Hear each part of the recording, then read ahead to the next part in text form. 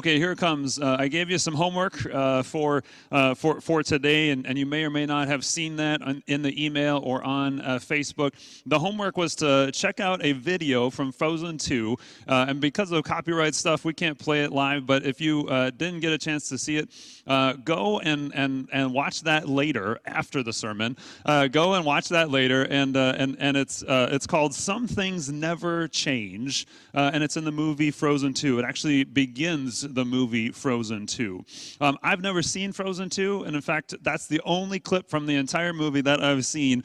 So I'm speaking a little bit out of turn here, but the song, Some Things Never Change, is full of irony.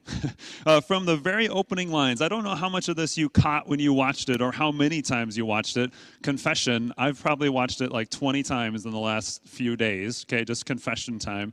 From the opening lines, it's full of irony. Because the title is, and they're singing about how some things never change, but it's also clear as you watch that some things do change. For instance, the seasons are changing. The pumpkin that used to be a strong, healthy pumpkin has become fertilizer. There's a painter that's trying to paint a picture and make that picture last forever. And in the same moment that he's painting that, the tree cutter, the woodsman, comes and knocks down the tree that he's trying to paint. An old stone wall will never fall, right? They sing about that, and then the wall is actually crumbling underneath Olaf's feet exactly as they are singing that line. So the song is just full of irony, and there's a couple of things that the song really gets right. Number one, some things are clearly changing. That's not so much in the lyric as much as it is in the video that you're watching. Some things are clearly changing. They also get it right that some things never change. And then there's just one thing, one kind of key line towards the beginning where I believe it's Anna that says certain certainties, right? She's holding on to certain certainties, and those things will help us when things are changing.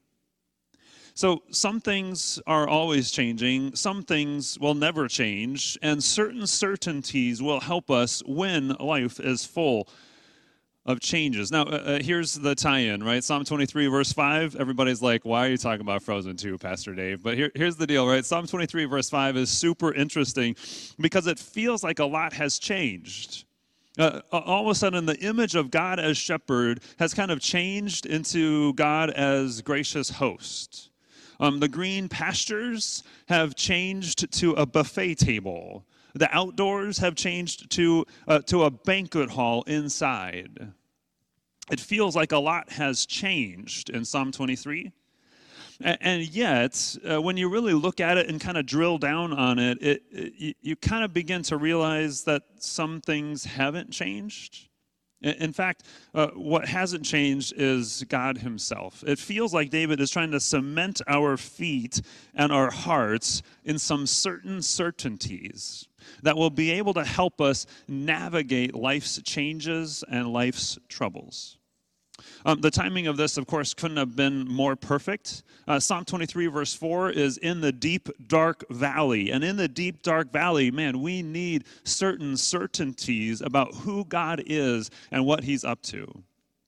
And so just see this, right? Psalm 23, verse 4, David is in the deep, dark valley, and he's basically stumbling out of that valley. And all of a sudden, 23, verse 5, he enters the great banquet hall of God with nothing really to offer.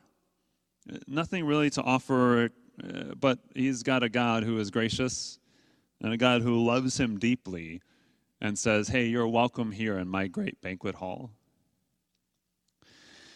There's good news just in that fact that the valley actually ends, right? That the valley isn't the final verse of Psalm 23, and that there's a great banquet hall waiting. But there's also great news in the certain certainties that we see in 23, verse 5.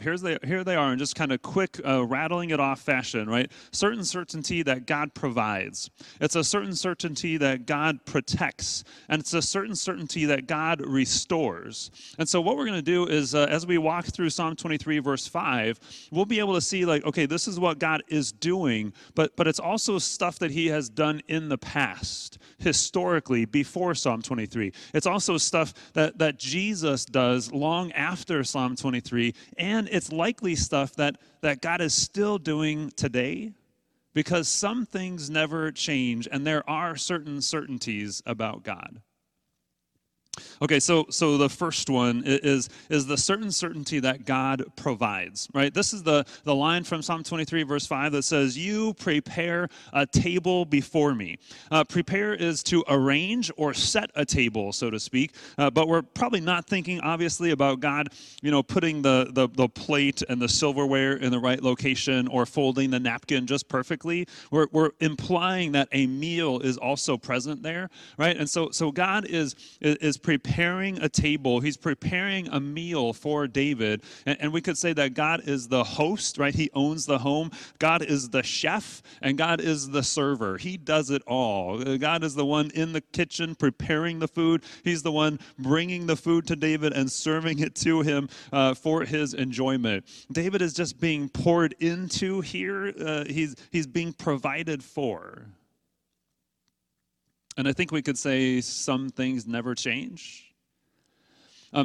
Consider this, right? Way before Psalm 23, there's a man named Abraham in the Bible, and the first time that God meets Abraham, and really this is the first time that God reveals a name for himself, is that God says, "Hey, I'm a God who provides." God is provider to Abraham. And then God backs that up several years later when Abraham is on a hill with his son Isaac, and he's about to sacrifice his only son.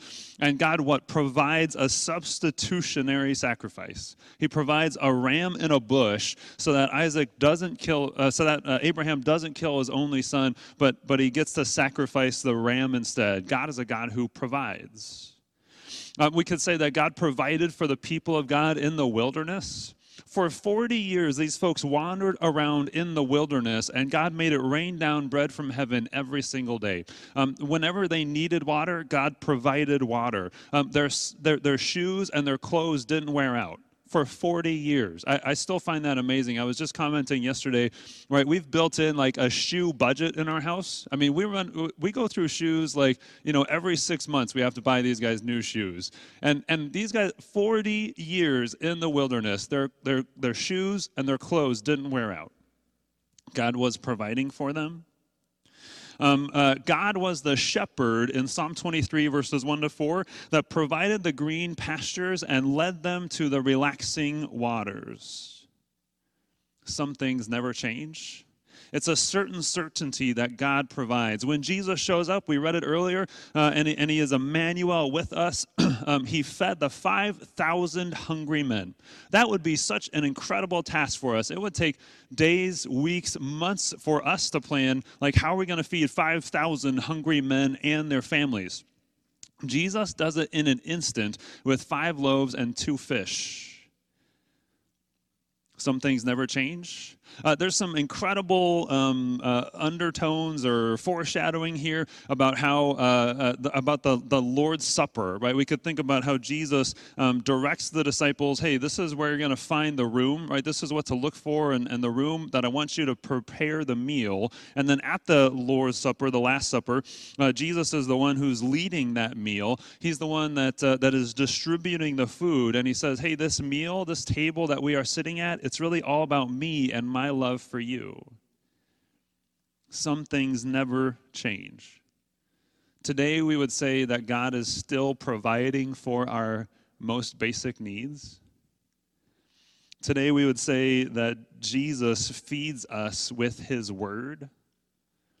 Today we would say, and we know that we are still welcome at that same table, celebrating the Passover meal, celebrating the Lord's Supper, where he grants us forgiveness of all of our sin. Some things never change. God is a God who provides. We would also say that God is a God who protects. This is a pretty interesting deal. God is a God who protects. We might also say it in a different way and say that God is victorious. The line from Psalm 23, verse 5 is, in the presence of my enemies, right? It's the second line. You prepare a table before me in the presence of my enemies. It's a fascinating line, especially when you really kind of picture yourself in that banquet hall in the presence of your enemies, right? I mean, this is a fascinating thing. What we're really trying to say here is that God's past protection changes how I see my current enemies. I had to write that down because I didn't want to miss how God kind of captured it in my own heart. God's past protection changes how I see my current enemies. Somehow David's enemies have been allowed in the room with him. And David's enemies are not to be trifled with. These guys are bloodthirsty. They're power-hungry enemies. They want to ruin David's reputation. They want to physically take his life, and they want to take the throne from him. These are nasty enemies, and yet somehow God has invited them into the banquet hall. God has allowed them into the banquet hall.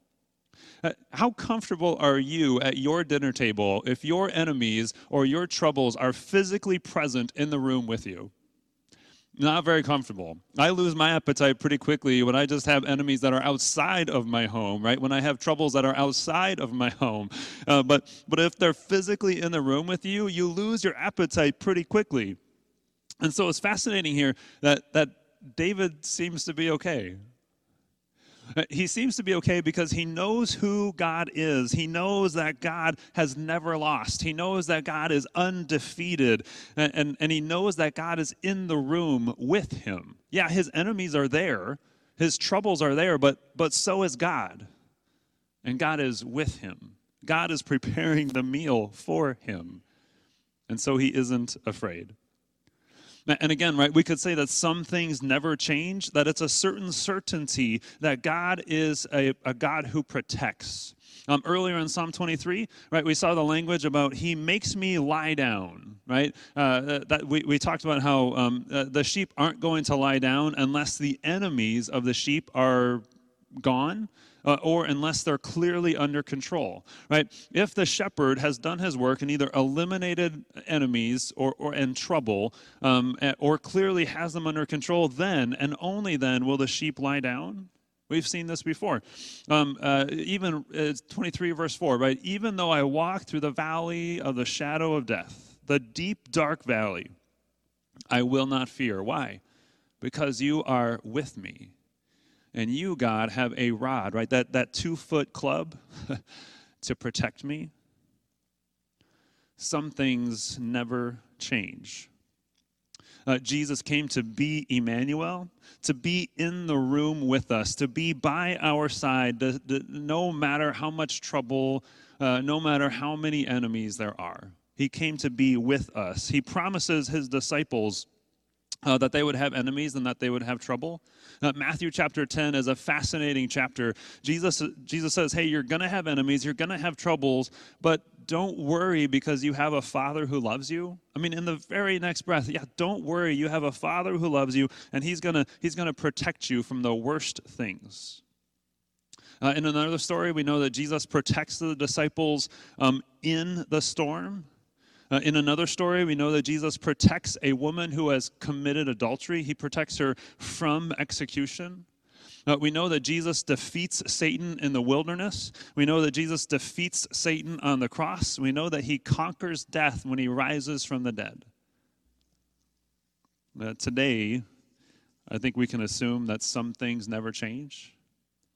I think we can assume that it's a certain certainty that he's protecting us.